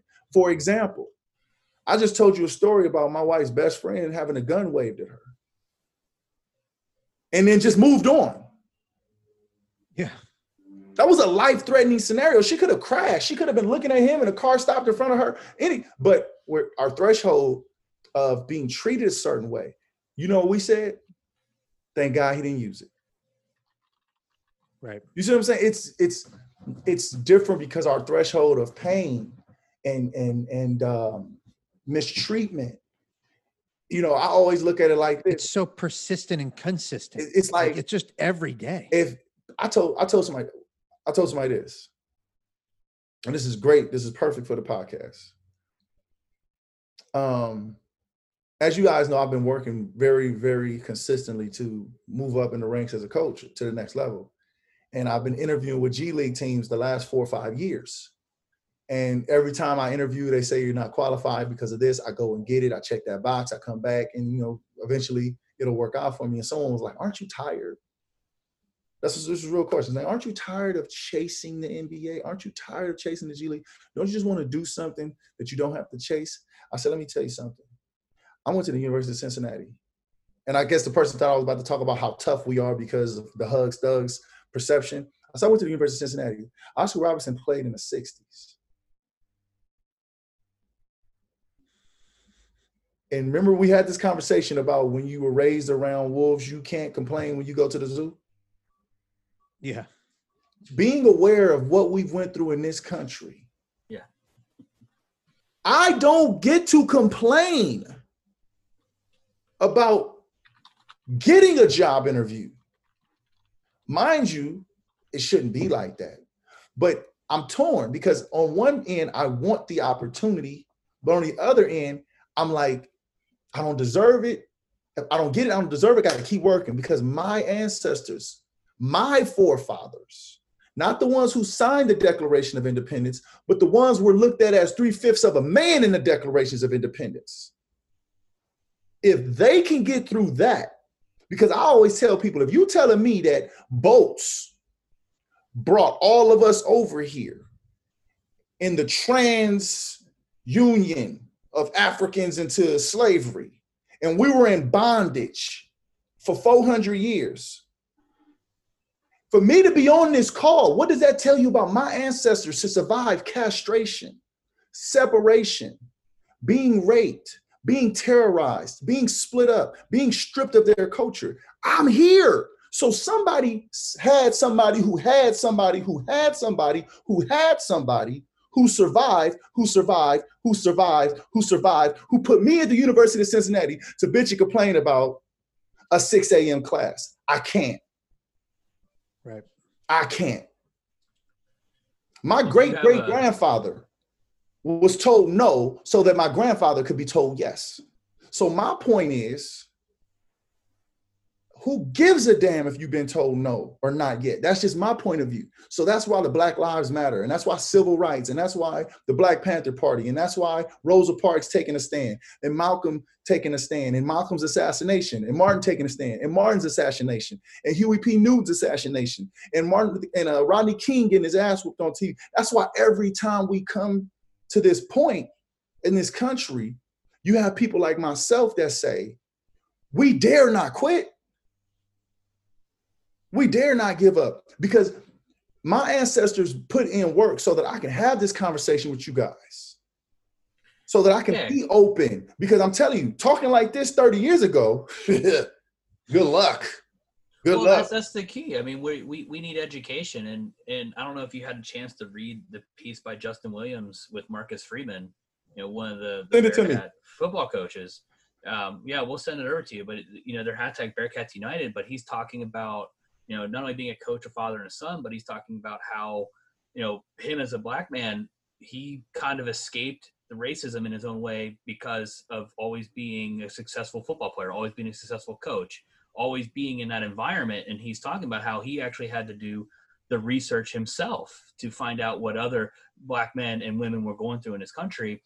And the article, because when you're viewed in that light, it's you know, a lot of us, and you know, I guess I'll say this, but like Coomer and myself, we don't experience it the way you do. We never will. We will never know what you go through. We will never experience that,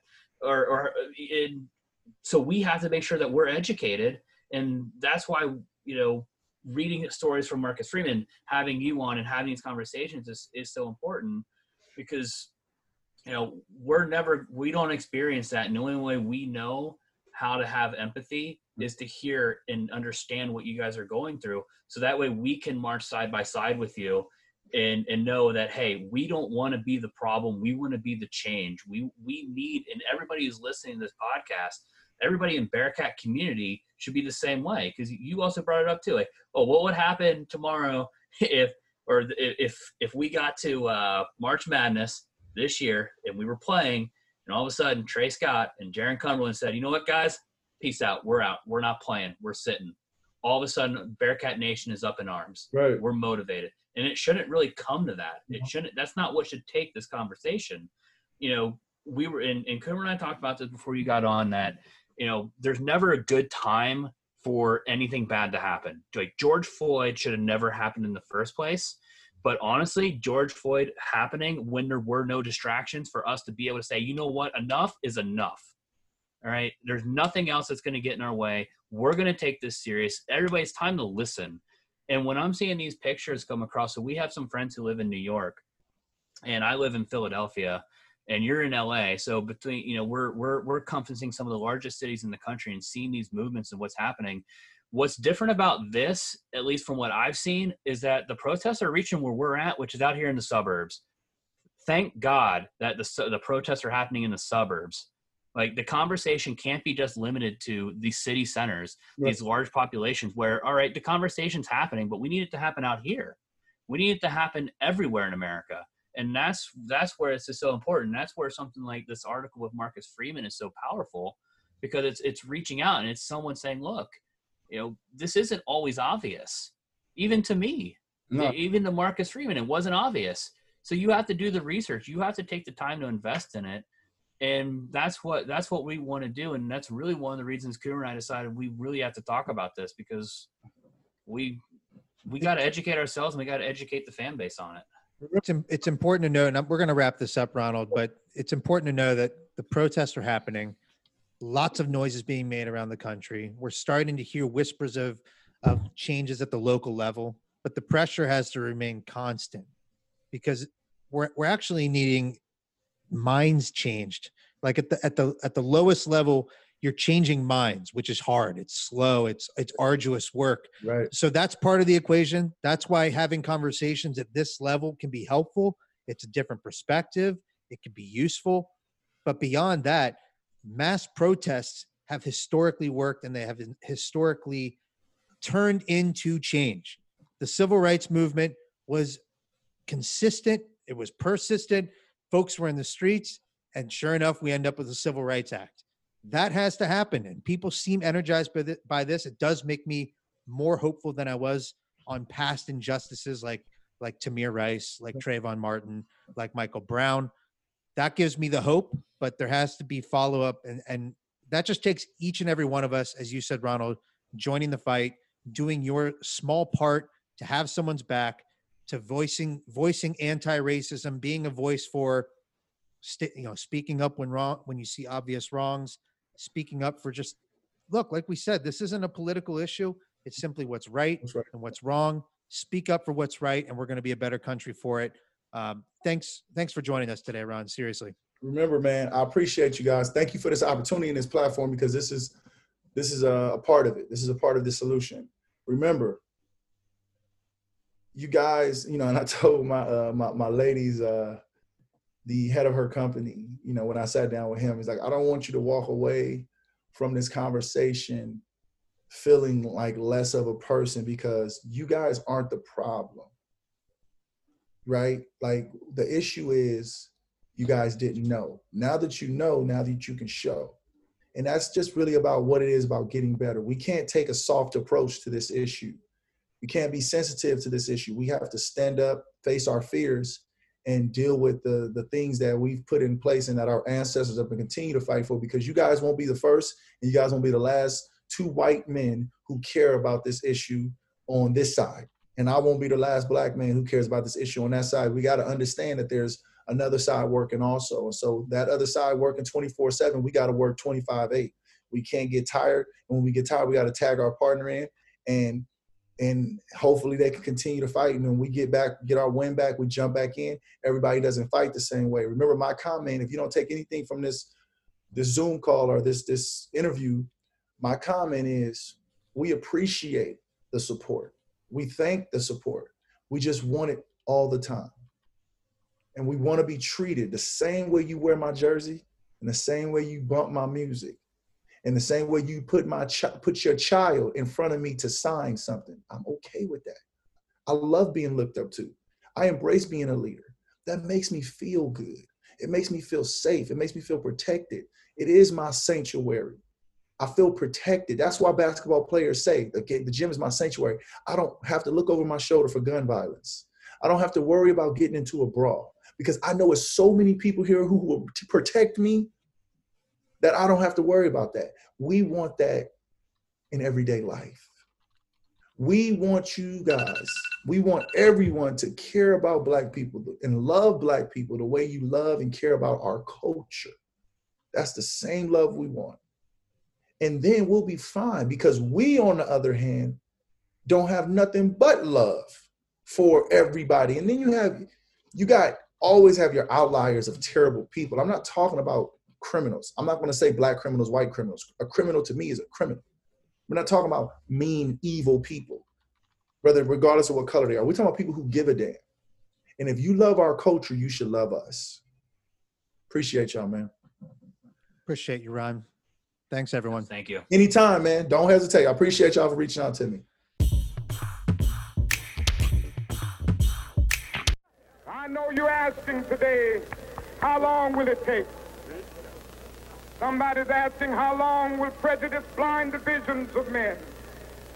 I come to say to you this afternoon, however difficult the moment, yes, sir, however frustrating the hour, it will not be long, because truth crushed earth will rise again. Yes, sir. How long? Not long. Yes, sir. Because no lie can live forever. Yes, sir. How long? Not long. How long? Because you shall reap what you sow. Yes, sir. How long? Not long. How long? Truth forever on the scaffold, wrong forever on the throne. Yes, that scaffold sways the future. Behind the dim unknown standeth God within the shadow, keeping watch above his own. How long? Not long. Because the arc of the moral universe is long, but it bends towards justice. How long? Not long. Not long. Because mine eyes have seen the glory of the coming of the Lord.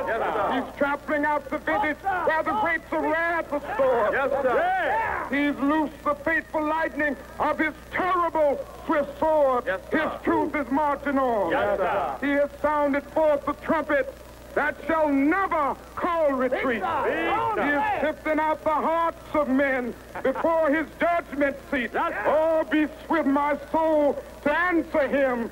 Be jubilant, my feet. Our God is marching on. Glory, hallelujah. Glory, hallelujah.